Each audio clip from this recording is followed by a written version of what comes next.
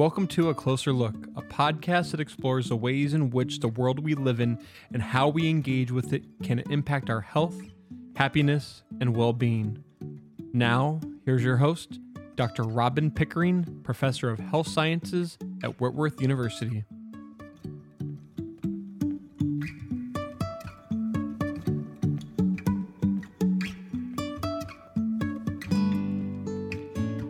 Welcome. Thank you so much for joining us on A Closer Look. I am Robin Pickering, your host, and I am so excited today. We are going to talk about how to recruit, promote, and retain women in the workforce, and actually talk about how we dive in and find a workplace that suits our needs and allows us to thrive.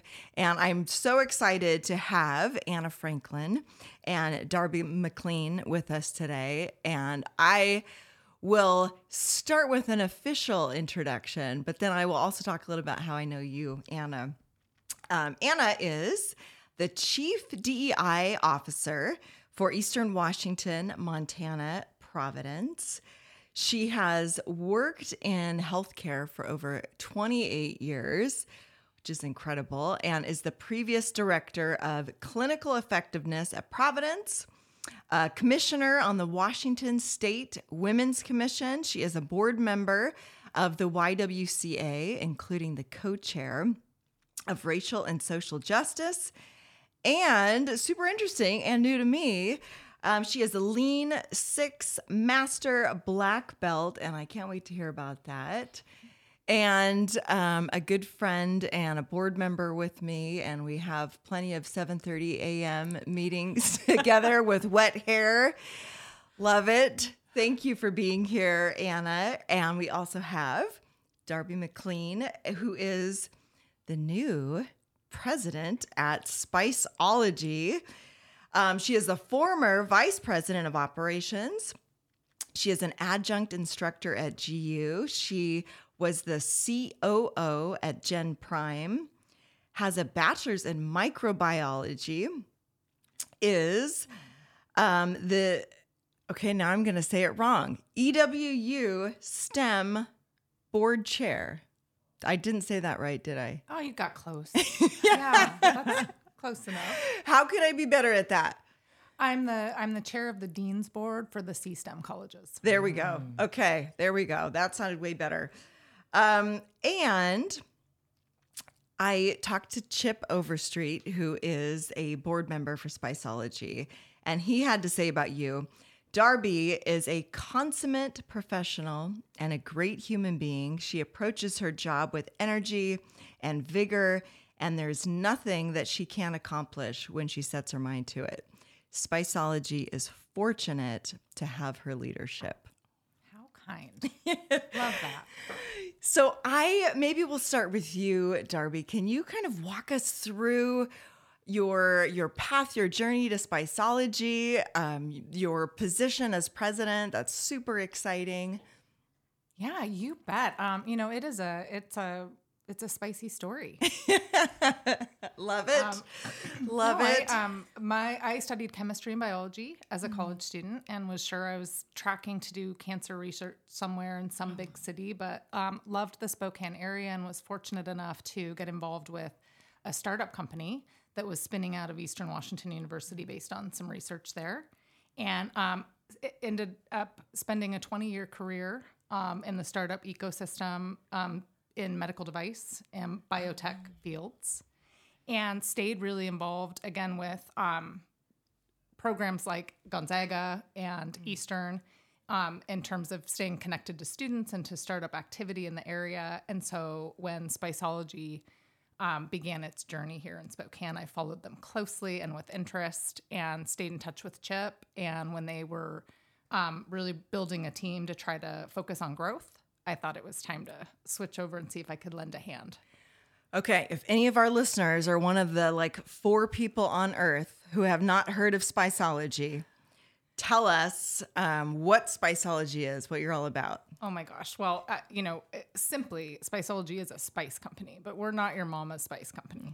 We do sell things like cinnamon and cumin and baking powder, but We buy the absolute grade A highest quality ingredients. Everything is ground fresh and shipped fresh in the United States. So instead of having something that's been harvested internationally, packaged internationally, and then sat in a container for 3 years, which is basically what you're used to buying at the grocery store, everything's really fresh and fantastically differentiated. We also innovate. So again, really unique flavor combinations like black and blue with just got real blue cheese for a steak seasoning, or something like raspberry chipotle, which is as good on ribs as it is if you dump it into your brownie mix.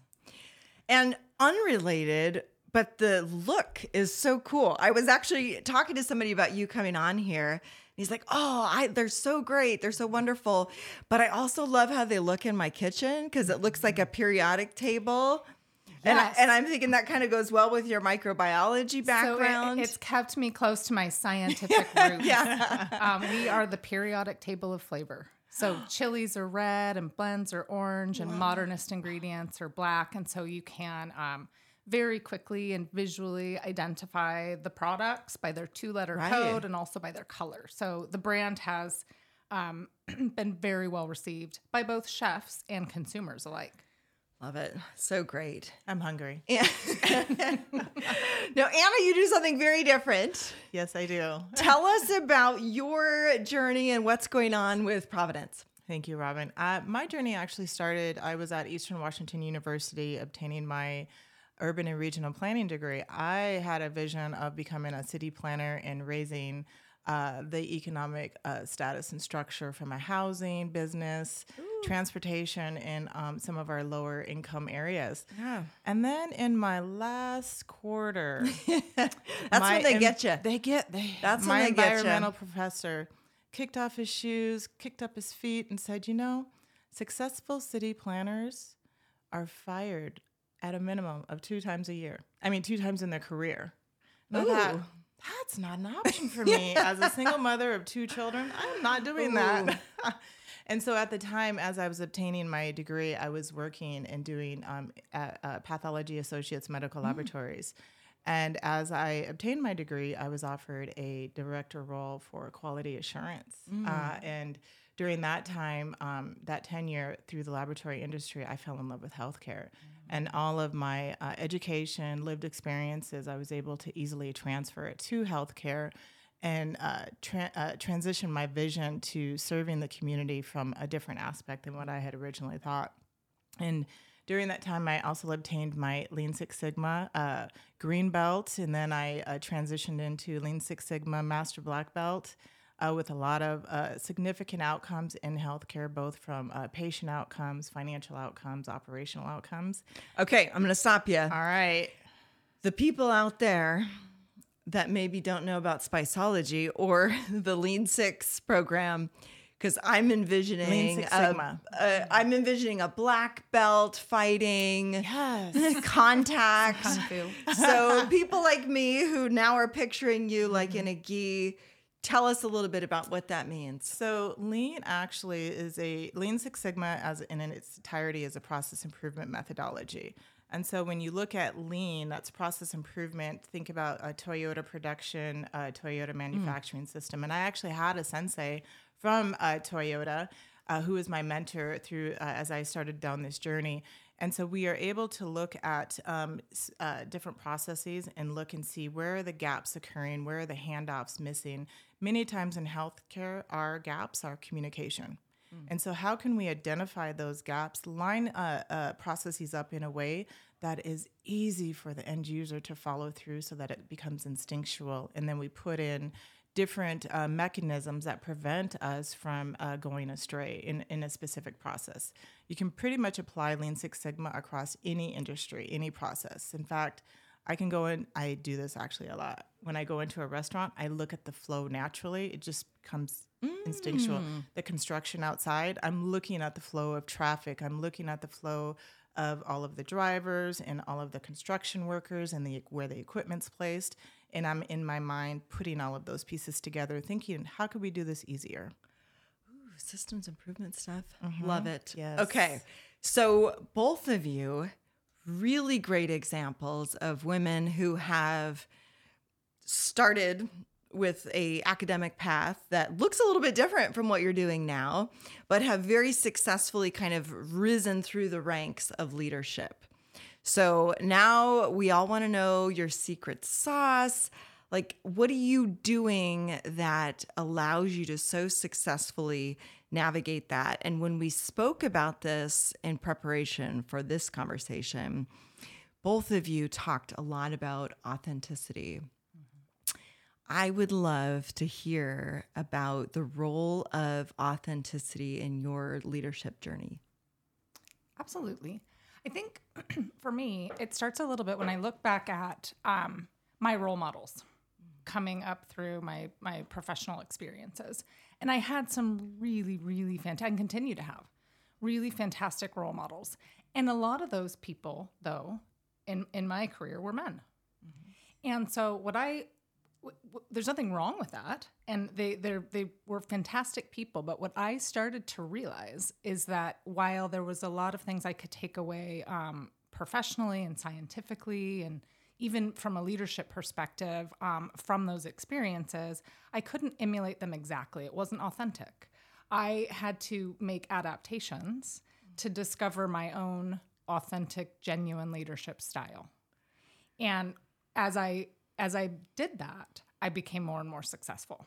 So in other words, I thought role models were crucially important, and yet I ended up having to make adaptations to those styles to make them fit into what worked for me. And I found that the people who do that in general are more successful. I wish that I would have heard that lesson early in my career, because I remember one of the first things that I got to do in a leadership capacity was teach a college course.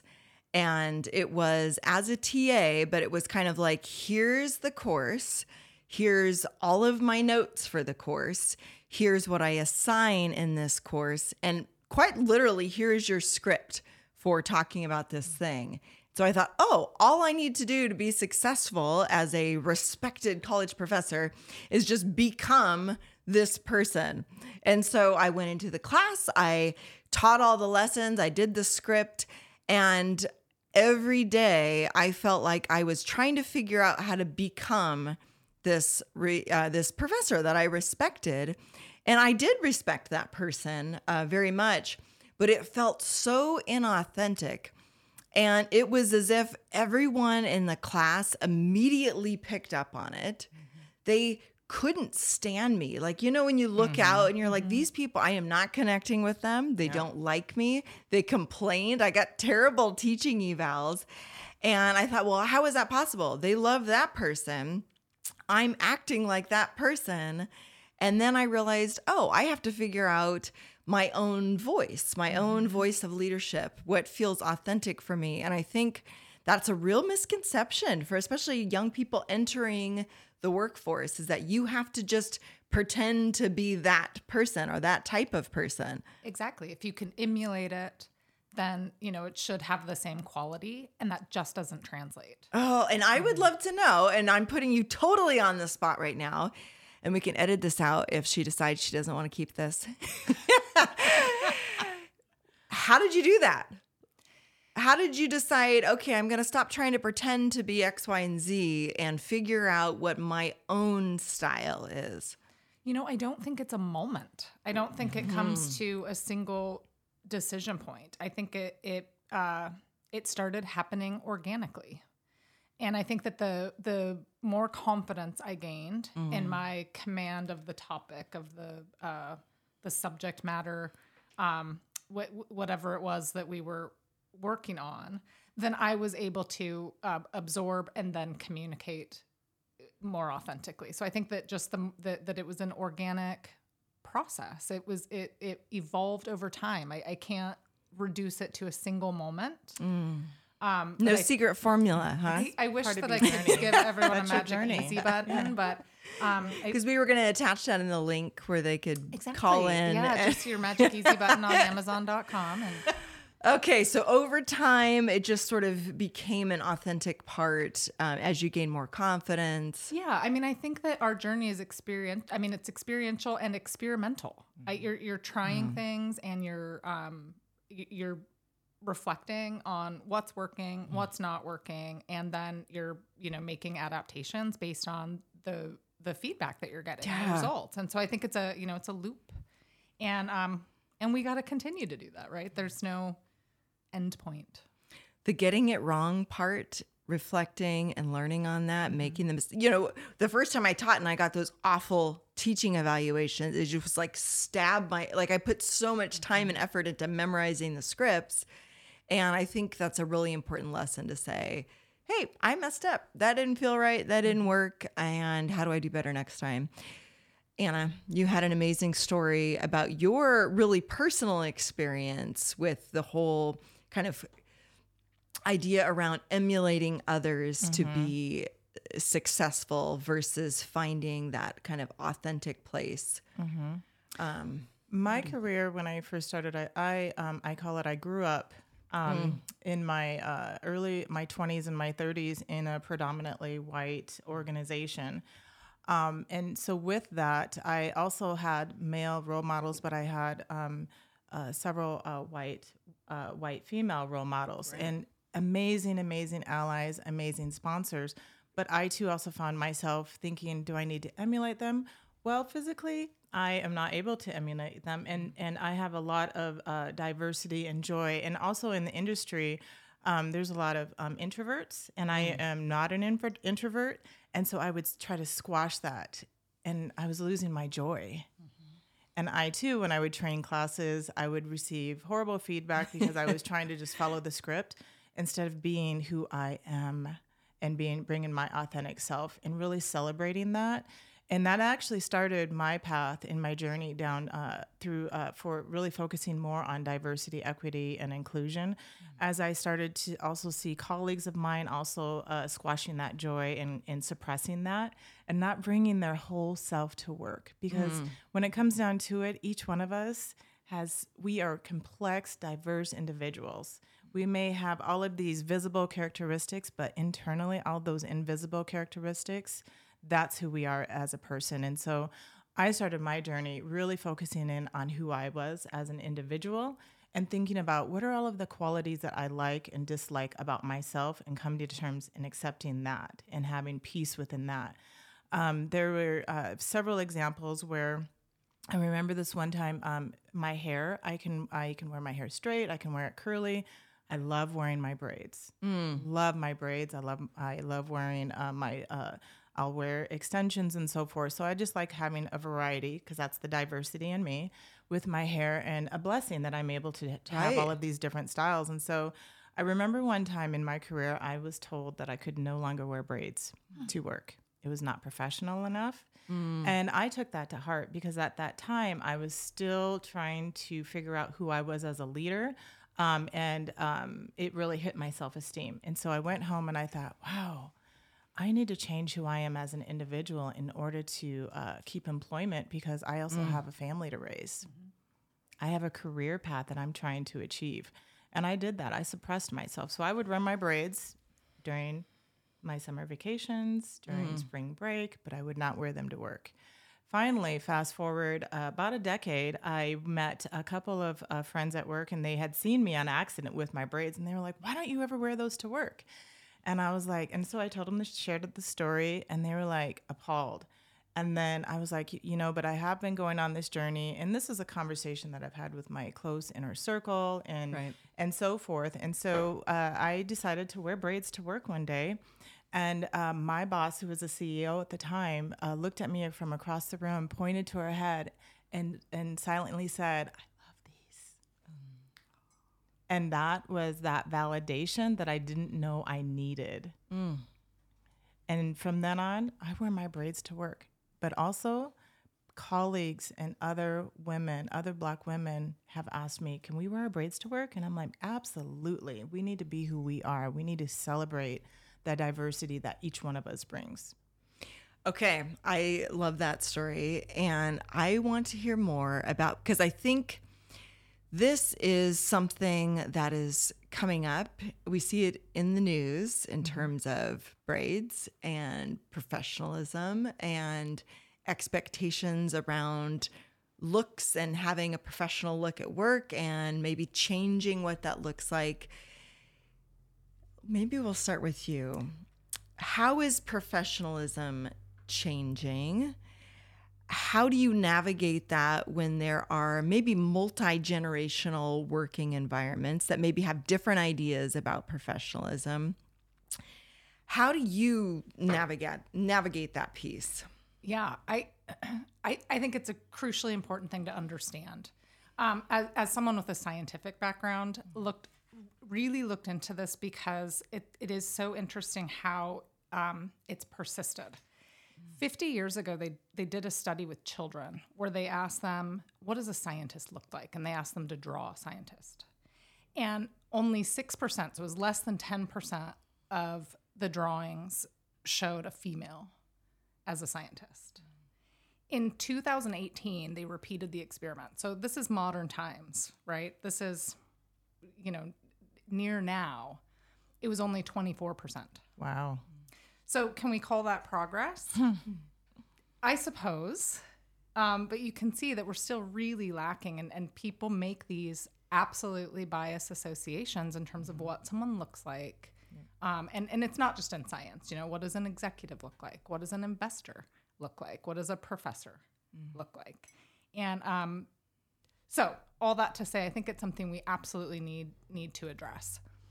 We're in an industry at Spiceology where it's really centered around food and meals and chefs. And so fortunately, we've benefited from a lot of the kind of intense media attention around chef culture. And you see people that you don't see the big white tall hats that you'd potentially be expecting to see from a traditional chef. It's really changed. You see, it's bearded dudes and lots of tattoos and a very great mix of men and women in the kitchen. And so that has translated to our ability to attract a diverse set of folks in the workplace. And we've really tried to encourage and allow that by having very few restrictions about what someone can wear to work or what they can look like to be, participating in our culture. So, but I actually think we're unique that way. Mm-hmm. Right. Mm-hmm. We're the exception, not the rule. So it's an interesting problem and one that I think needs a lot of attention. I remember starting out as a professor in my 20s. So I was so close in age to the students. And I had, again, this idea of, okay, what does a professor look like? And I was picturing like a tweed jacket and the patches on the elbows and maybe, smoking a pipe between classes and with a hat and all of this. And I had at the time a lot of athletes in class. So they were all really tall guys. And I'm thinking, okay, how do I get respect with this crew? So I would wear these really tall heels so that I would look, and I would wear a bun and kind of cultivated this I'm a professional look. But again, it felt really inauthentic. And in academia, we're pretty loose on clothing and communicating professionalism and all of that. But a lot of it was internalized. Like, okay, what do I think a professor is supposed to look like? And again, part of my process was figuring out, what does authentic me look like? How do I become a leader in an authentic way? How does that translate to clothes? How does that translate to the way that I talk, the examples that I use? And it's interesting hearing you talk about, in your particular industry, there is a broad range of what is considered professional. How do you, as the president of a country, you just got promoted. You just received a huge promotion. See, there's a lot of leadership skills that we're learning here. No, as a president of a company, how do you communicate if you're wanting to attract a diverse staff, if you're wanting to retain and promote, how do you communicate your expectations around professionalism? Yeah, it's a great question. I mean, one is the way that I conduct myself, but it's also making sure that our staff gets exposure to the other leaders in the organization and their own unique and diverse interpretation. So we just, try to celebrate that. We've got a lot of people with unique backgrounds in the organization, and I think it's making sure that they all get some airtime, so that everyone in the organization gets exposure to our unique style, or the way that we're interpreting what professionalism that's great. looks like. What do you think, Anna? In your world, I know that a big piece of your DEI goals, your diversity, equity, inclusion goals, include just that: retaining folks, promoting folks, recruiting folks. We have a predominantly white community here in Spokane, and sometimes that can be a challenge. But how do you, when you talked about braids and creating a culture like that, how do you do that? What's your work look like at Providence? Well, one of our journeys has been a journey of self-awareness, and that has been really looking at what are our unconscious biases. So when you talked earlier about your image of what a professor should look like, that is based on a lifetime of your own lived experiences, media, education, and so forth. And so identifying that we recognizing that we all have bias. We have to have bias to survive, but it's our negative biases that we have to really understand, call out, and really identify ways in which we can overcome those biases. Okay, I'm going to stop you. Folks listening might hear bias and they'll think, I'm not a racist, I'm not prejudiced, I don't have biases. Can you talk a little bit about what's different about a bias versus racism or prejudice or any of those things? Well, so what we start with when we talk about self-awareness, we start with implicit unconscious bias. And so as human beings, we are ever evolving, and our brains are processing 40 million bits of information at any given moment in time.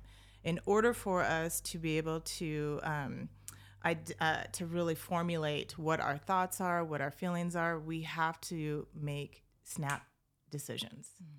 That's our bias. And we make those based off of what we know. That doesn't mean that we are a racist. It doesn't mean that we are discriminating against another individual. It means that as a human being, I am very complex.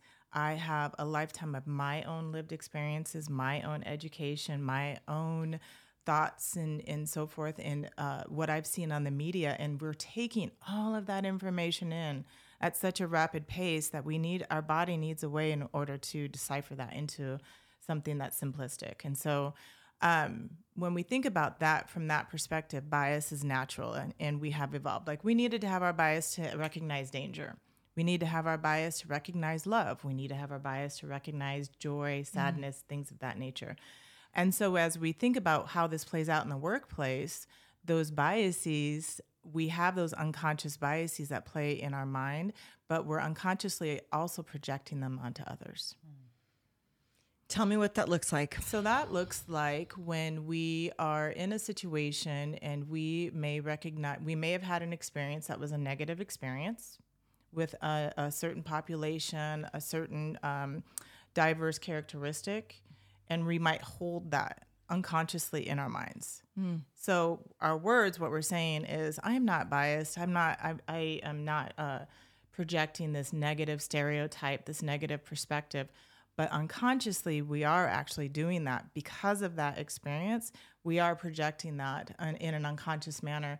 And it's our job in healthcare to really understand what are those biases that we bring, because if we project that, it's patient care. And so this is where we have to take a step back and really understand what are those implicit unconscious biases that we hold internally as an individual, so that we can lead with love and we can see the humanity in every single individual that walks through our doors.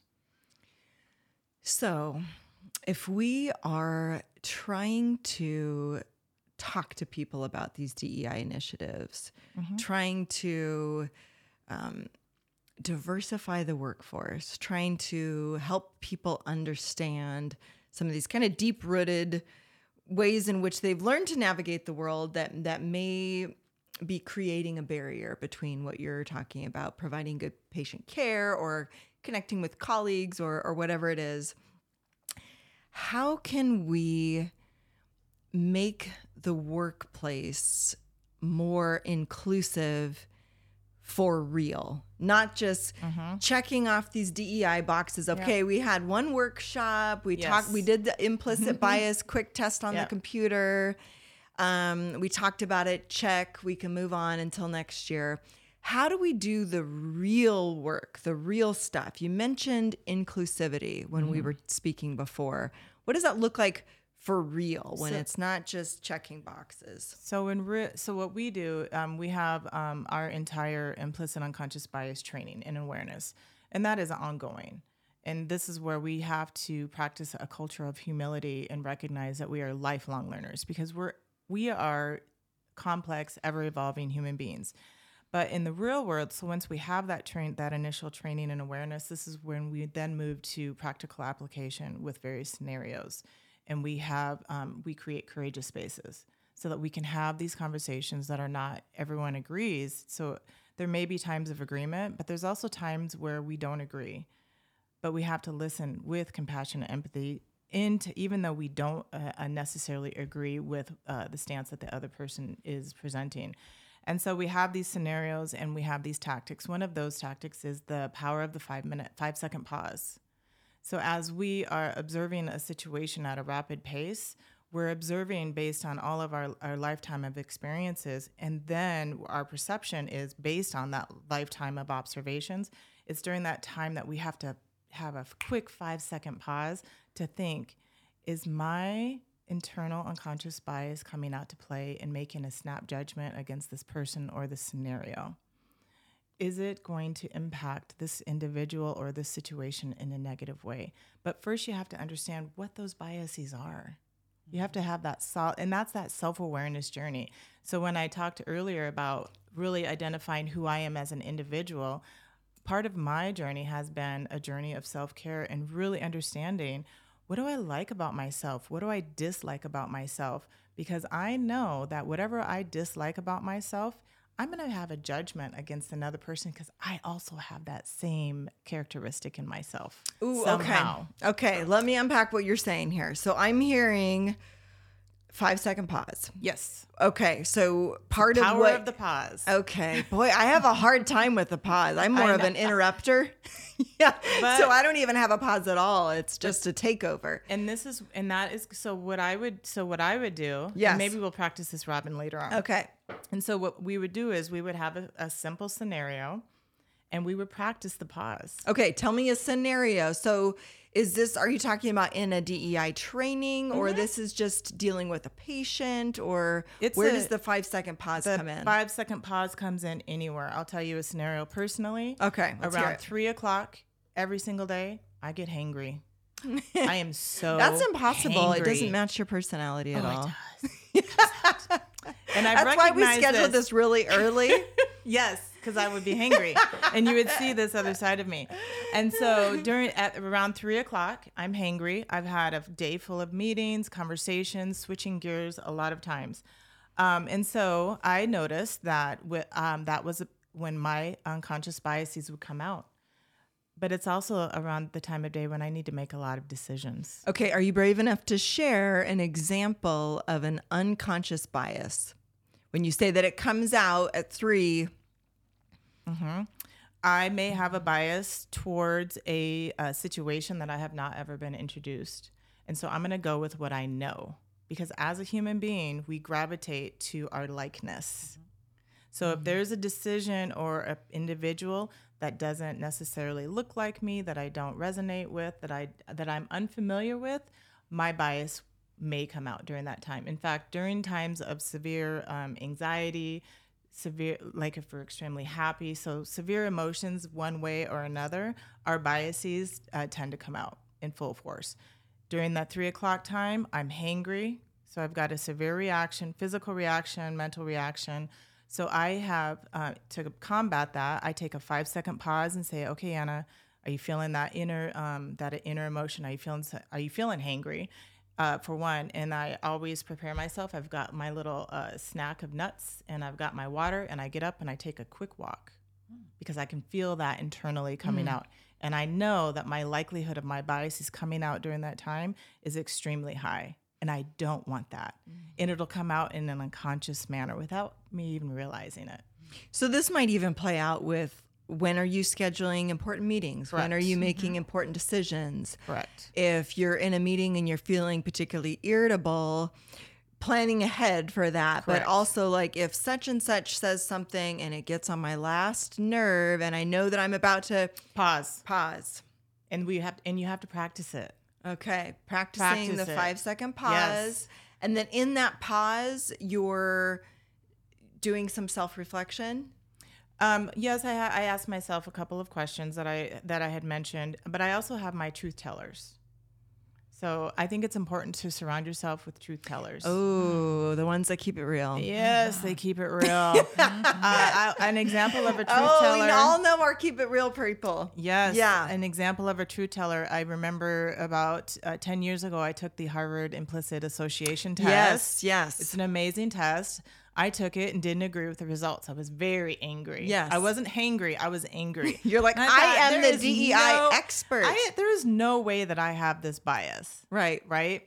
So I remember asking my friend who lives in Tacoma, and I said, oh my gosh, can you believe it? I took this test and I looked at the methodology behind the scenes because, I'm Six Sigma, so I need to validate the method that they're using. And it said I had this bias. And she turned around and she looked at me. She goes, yeah, you do. And I go, what? I do not have this bias. And she was like, yes, you do. And she was able to repeat situations where that bias had come out. And then I was angry at myself. So at first I was angry at the test. Then I was angry at myself. And then I had to realize, there's some humility. There's an opportunity. So that's when I took very specific actions to really start to expose myself to different experiences associated with that particular bias that was presenting in myself. One of the things I think is so important that you're saying, this idea of surrounding, not all of our friends need to be truth tellers. We need cheerleaders. We need truth tellers. We need the ones that just have your back no matter what. We need to have a variety of influences, including truth tellers. But on that same note, one of the things you mentioned earlier was this idea of sponsors, and we'll talk about what that is, but also mentors. And again, so many of us have male mentors because of just the structures and systems that precede us, or mentors. And my big gripe is always, oh, well, there's another woman that works here. She can be your mentor. And then they can just do a bunch of unpaid work to get you up to speed. But this idea of women using mentorship, using sponsorship to move their way up the leadership rungs. Can you talk a little bit about the role of mentors, sponsors? What does that look like for you? Maybe what does that look like within your organization? What do we need to know about those things? Yeah, I just think they're crucial. I think that everyone on their journey benefits from mentors, whether it's clearly or unconsciously. You're responding to what's being modeled to you. Yep. Both positively and negatively. So I loved when you were talking before about awareness, just generating an awareness so that you can self-advocate. So, if you're aware that mentors mentors and role models are impacting your experience, then having that awareness helps you be more intentional about seeking them out, deciding what things you'd like to learn, what trajectory you'd like to explore, and trying to shift it from something that's just happening to you to something that you're in control of. Yes. I think organizations are the same way. So we've been kind of shifting back and forth between what does a business do, what do I do individually, and it's actually really remarkable how similar it is. So again, talking about becoming aware of your biases, businesses are the same way. How can I be sure that I'm doing a great job as a company with my DEI initiatives if I have no baseline? So we need to measure. So that's what, one of the things we're doing at Spiceology is trying to survey our population. There are demographic type of surveys where you're saying, this is how many men or women that we have working here. And then there's surveys like, can you bring your whole self to work? Right. Do you feel safe in your work environment? Do you feel comfortable speaking up? Yeah. Do you feel comfortable sharing your experiences? Do you feel comfortable, wearing what you want to wear or putting your hair in braids? And we need to open those communication channels so that we can have a baseline and say, how are we doing? Otherwise, how would you know? And so, creating opportunities for self-reflection, both as individuals, and as organizations. It's really interesting that you bring that up. I work in a consulting capacity with organizations to improve systems, to improve DEI initiatives, et cetera. And one of the really hard things is when we design the survey, because it's like, ooh, what if they say X, Y, and Z, and we don't want to hear X, Y, and Z? Are we in a place where we can hear that? Where does that information go? What do we do with it? Once we hear it, do we have to do something with it? And I think you make such a good point about you have to be brave enough to listen. Yeah. And I think hold that's each other the accountable. key. Yeah. We have to hold ourselves as individuals accountable, but also the organization accountable. And that has to be built into our systems and structures. That doesn't happen by accident. It doesn't happen overnight. And so having the ability to measure, but if you don't have accountability structures in place, that measurement, you're going to lose the trust of all of your. In our world, we call we're caregivers. Every single one of us are caregivers, whether we're clinical or not. Right. In an organization, employees, and so what does that look like from an accountability perspective?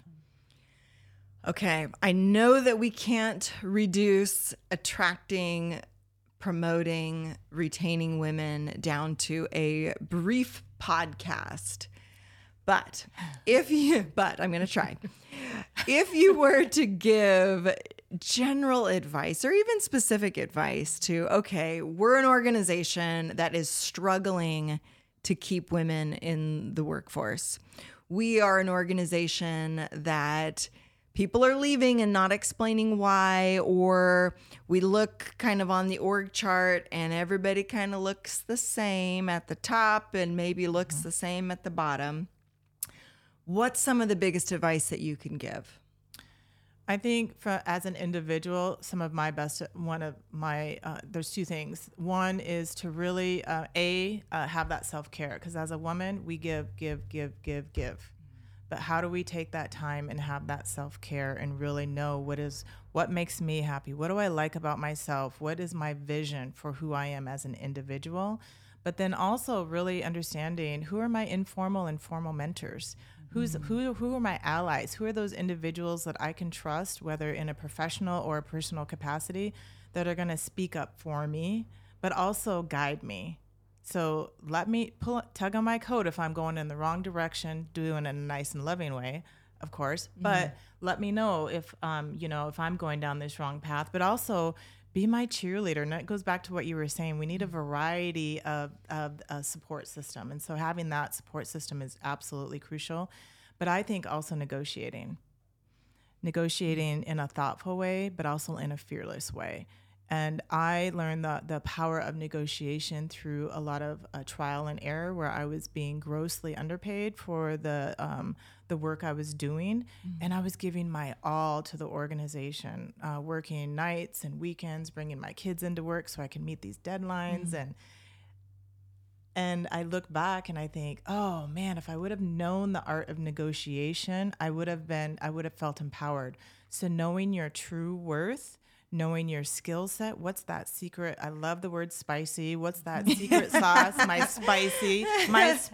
I have a friend at Gonzaga who also talks about spice, and our conversations are so fascinating. But okay, so you're talking about being a woman going into a workspace where you're not really kind of surrounded by folks that look like you, and kind of assessing where am I sponsors, what does my authentic self look like, reflecting on that, figuring out how to negotiate, whether that be for position, for pay, and also resources. So a lot of times women are thrust into positions, and we oftentimes might feel grateful that we have that position, but we don't necessarily have the resources to be strategic, to be successful. And then that causes us to go, like we always talk about breaking the glass ceiling. There is a leader at MD Anderson who always talks about don't go over the glass cliff. So once you break that ceiling, make sure you don't go over the glass cliff. And you have to have the resources. You have to know what is it that you need as an individual, as a team, to thrive in a position in an organization. Oh, and I love that. Find out what is needed to progress. Who are my people that I can connect with, that I can learn kind of the written and the unwritten rules of that. What do I want? What's my authentic self? What does professionalism look like here? And do I fit into that space? Darby, from a president side, from a administration side, what advice can you give to an organization who is looking to expand and diversify and be inclusive from a management perspective? How do we get there? Yeah, a couple things. I mean, I would say be open and adaptive. We have to, as organizations, avoid the "we have arrived" syndrome, where we might be doing a really, really good job right now. I think Spiceology is doing a great job, but that doesn't mean we've arrived and now this is something we no longer need to pay attention to, give attention to, spend time on. I think it's a journey. The journey is the reward, right? We have to continually evaluate how we're doing and communicate with our staff. So I think that's the advice. Just, you've never arrived. There's always more you can be doing, and you should always be trying. And I love those questions that you proposed. Do you feel comfortable? Yeah. Do you feel like you can speak up at meetings? One of the questions that we have on our survey, do people interrupt you when you try to talk at meetings? Do people restate what you said and then agree with that person's version of it? Do you feel like you can wear the clothes that you're comfortable in? Do you feel like you can flex schedule if you've got an emergency? And I think they're hard questions to ask because sometimes the answers aren't what we want to hear, but it sounds like you're saying we got to keep doing this if we want to not say that we've arrived. You got to keep the dialogue open. Yeah. You have to keep communicating. And as an organization, you have to continue to consider how you're baselining. And the way we work is a great example. I think that we've had kind of traditional thoughts about what does effective work look like. And, we can all think back at the pandemic, in fact, has had the unintended positive consequence of demonstrating really effectively to organizations that work can look like a lot of different things. You don't need a person in a chair from, 8 a.m. to 5 p.m. to have effective work. And I think that had been really challenged before. Remote work, it wasn't new because of the pandemic, but it was something that people allowed to happen and then discovered. There was discovery. Right. That is actually this very effective way to allow people to work. So if an organization can continue its path of discovery and be adaptive and open to the idea. That's hard to do. It is hard to do, and yet it's how we grow. Right. And it's brought you all to where you are right now. Absolutely. And that's fantastic. And you have to embed it into, again, going back to systems and structures. Yep. It's so important to be intentional and to continue to embed it into the systems and structures. And that's where that ongoing measurement and accountability comes into play. You struck a thought as well. One of the other things that I think is absolutely critical is lifting others up and making sure that we are lifting others up because there is a tendency sometimes for, as women, as we continue to grow in our careers, that we have made it, or we have succeeded, and we have went through all of this trauma and trials and errors.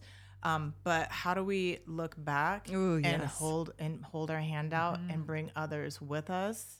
Because sometimes, I don't know if you've seen this, sometimes women can be nasty to other women. Oh, yes. And sometimes we feel like there's a scarcity of positions. And so it's each person for themselves, and being humble enough to say, even if this was really tough for me, you know what? I'm going to make it easier for the next person. Exactly. And that can be a gut check. And that is a legacy making. Absolutely. If I can do that for others and make it so much easier, because it shouldn't be this hard. Oh, it amen. shouldn't be.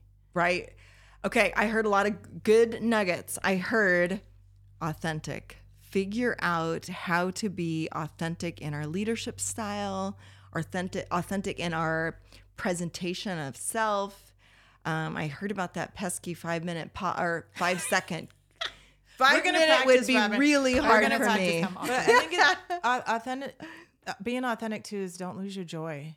Oh, absolutely. You have to have your joy. Boy, and the What world makes you wants happy. to take it, doesn't it? Yeah. So we got to keep it. Keep the joy. 5 second pause. Be authentic. Create inquiry. Listen to folks. And lastly, before we go, and I always like to end the show this way, I am in a continuous mission to dispel misinformation, disinformation, floating things out in the internet abyss that just are a thorn in your side that you want to clear up, misconception that you want to clear up. What do you think? Gosh, that women aren't good at math. Oh, Clear it up. I love it. I struggle with that one. The math was the one consistent thorn in my side throughout all of my schooling. Math is hard, but it doesn't mean women can't do it. Love it's it. the resilience to get through, solve the problems. You're absolutely as capable as a man. There's no difference there. Amen. Amen. How about you? Close us out, Anna. That diversity cannot occur in Spokane. Ooh. Diversity can occur anywhere. Oh, say it loud for the people in the back. Diversity can occur anywhere. And in order for it to be successful, we have to have a culture of inclusion. Absolutely. We have to be welcoming to everyone, and we have to love everyone.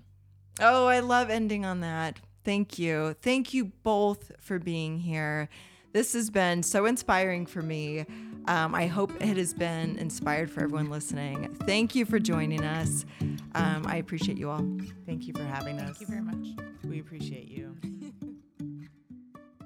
Thanks for listening to A Closer Look. Visit us on social media and wherever you go to find your podcasts. Be sure to join us next time as Dr. Robin Pickering and her guests take a closer look.